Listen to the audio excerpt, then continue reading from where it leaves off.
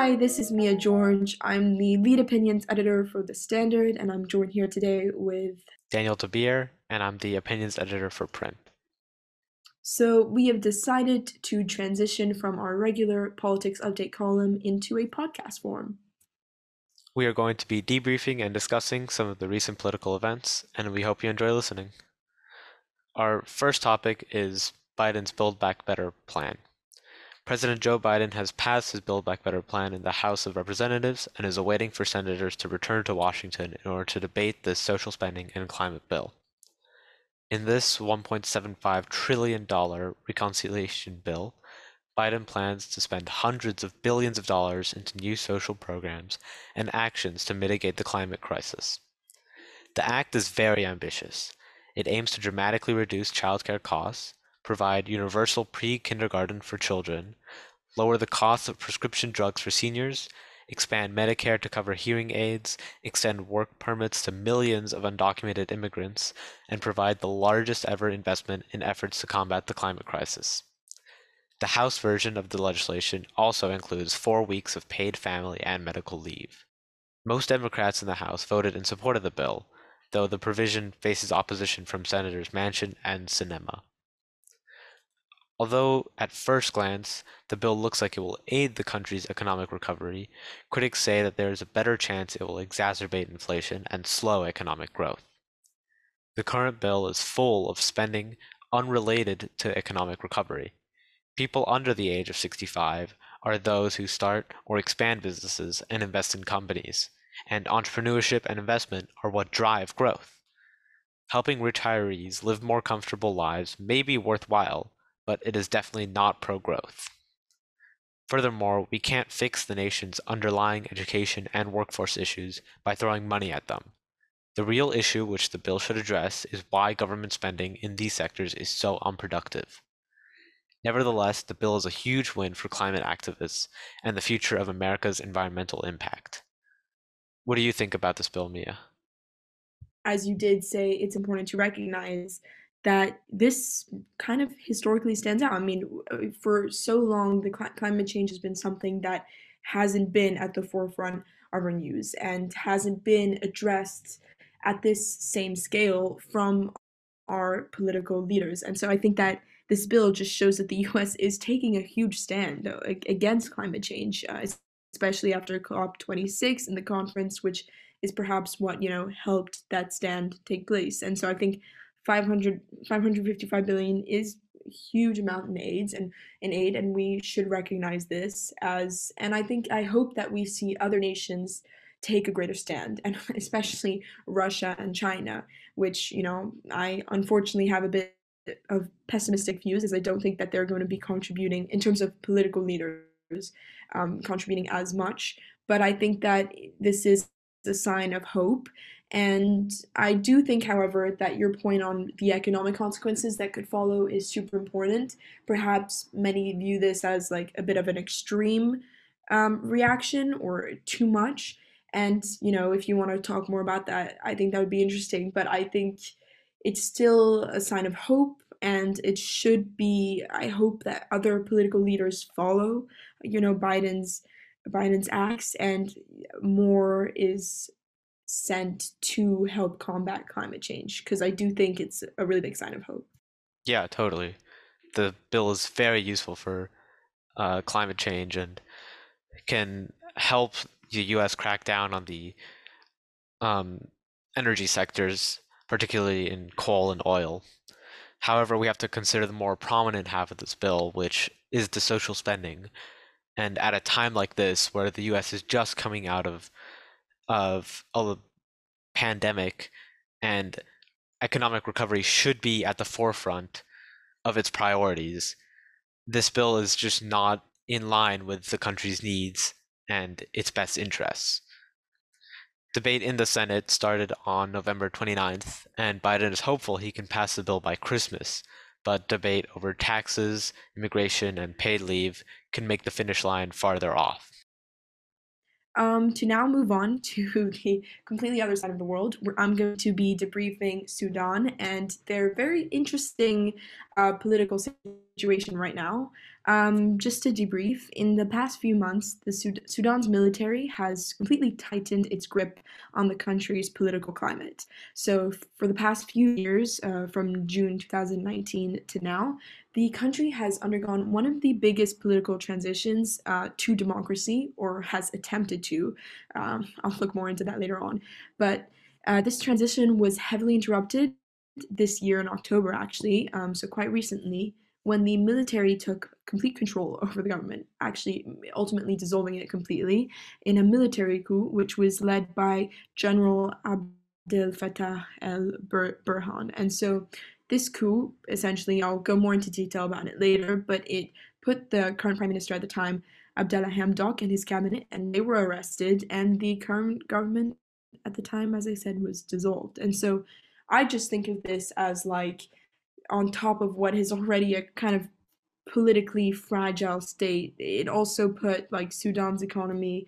It faced a huge, like deep crisis with high inflation, shortages of food and fuel and medicine. So I think that while this is more related to the economy, it's also important to consider, the consequences that this could have on civilian life in terms in addition to, the political instability.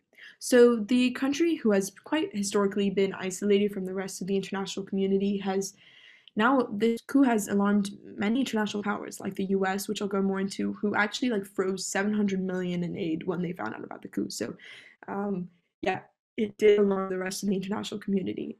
But the country has faced a long-standing problem of military and civilian leader, like this power struggle between the military and the government, as since August 2019, when the country overthrew their authoritarian long-standing president Omar al-Bashir, which was finally overthrown because of street protest and unrest, which catalyzed the military's negotiation plan aimed at initially transitioning the country to a democratic government. So many military leaders in the transitional government have demanded reforms and the cabinet to be replaced. And so the prime minister at the time, Abdel Hamdok, blamed the unsuccessful transitional process on Bashir loyalists, many of whom were quite interestingly part of the military, security, and other state institution services. So that just proves how counterintuitive that is in itself. The fact that these Bashir loyalists are part of these state institution services, which were, in terms of military, at the forefront of authority and governmental authority. So that's also important to consider.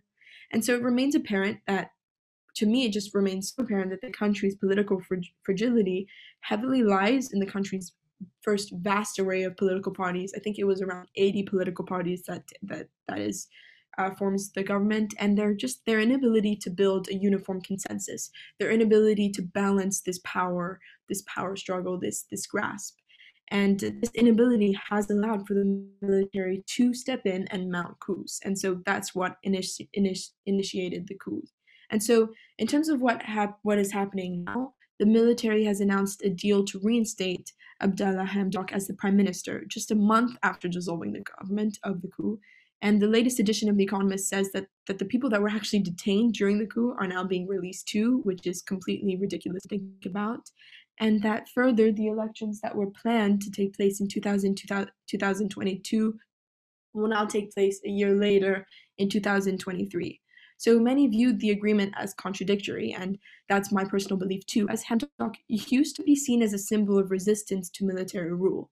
And so opponents argued that this agreement provides perhaps a legal cover for the coup and places Democrats as loyalists in positions of authority. So completely undermines that governmental transition into democracy that was initially the priority for the country's political stability.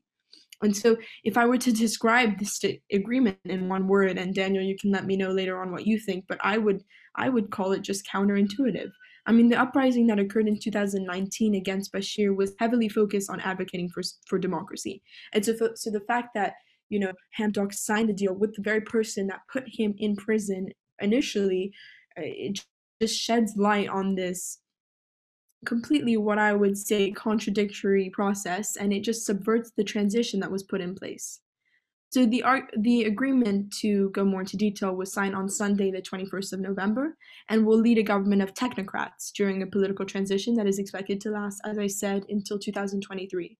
And technocrats, if you didn't know, a technocrat kind of refers to someone that exercises governmental authority because of their knowledge or their technical expertise. So in this case, with the military being at the forefront of authority, they are believed to use their strategic and military knowledge, which some people were very worried about because, that could maybe lead to motives that are only strategically and militarily with sorry that have strategic and military intent, and that may not be at the best interest for the country. And so the foreign government, they've responded, like the U.S. have cautiously responded to this deal.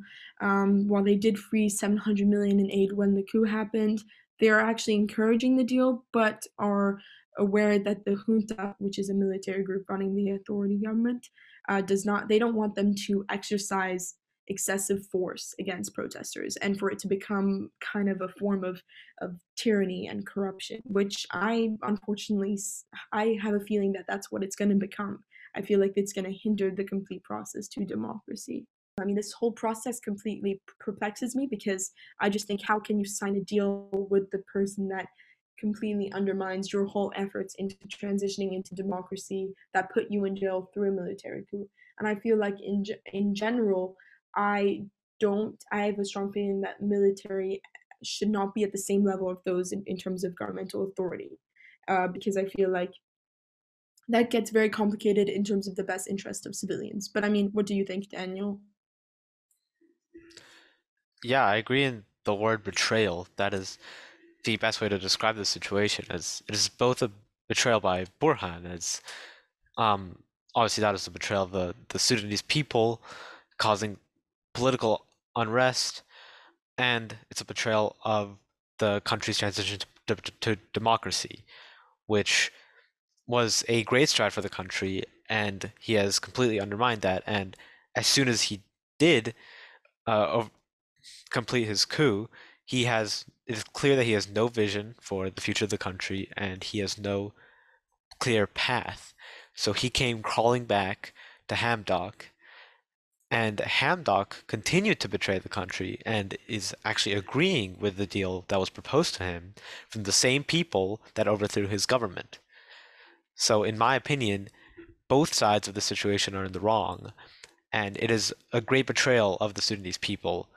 And this political unrest is not something that will be solved quickly. Yeah, I mean, I have quite pessimistic views right now. I'm just, in terms of looking forward to the political future of the country, I just think that there needs to be a period. For so long the country has not under like faced a period where there has been this political fixed consensus between all the parties, and there hasn't been a balance between these power struggles. And so I think, I mean, there was, but that was during the authoritarian rule of Bashir. So I'm hopefully there will be a time where Sudan will experience political tranquility, in the sense that there is a consensus between the military and the government. And this sign of betrayal is just, I think it's causing more harm to the civilians, and it's also going to, unfortunately, I feel like, lead into corruption, and more tyranny. So hopefully that's not what the country experiences. I mean, the international community doesn't seem so fazed by this. There hasn't been so much response. Um, but that's the way I see it, from a perspective of studying the coup and then studying what's going on now. It just seems so contradictory, and this betrayal, and as you said, this crawling back of Hammock, and just kind of sheds light on how political figures, what they would do to get hold of that power, and without considering what's in the best interest of the country. So yeah, I think that's a really good and valid point. That is are the two events that have been studying and that we debriefed in our podcast today. Next week, we'll be looking at the Belarus migrant crisis, with Poland, and we'll be looking at that with great detail. So look out for that. We hope you enjoyed and have a great week.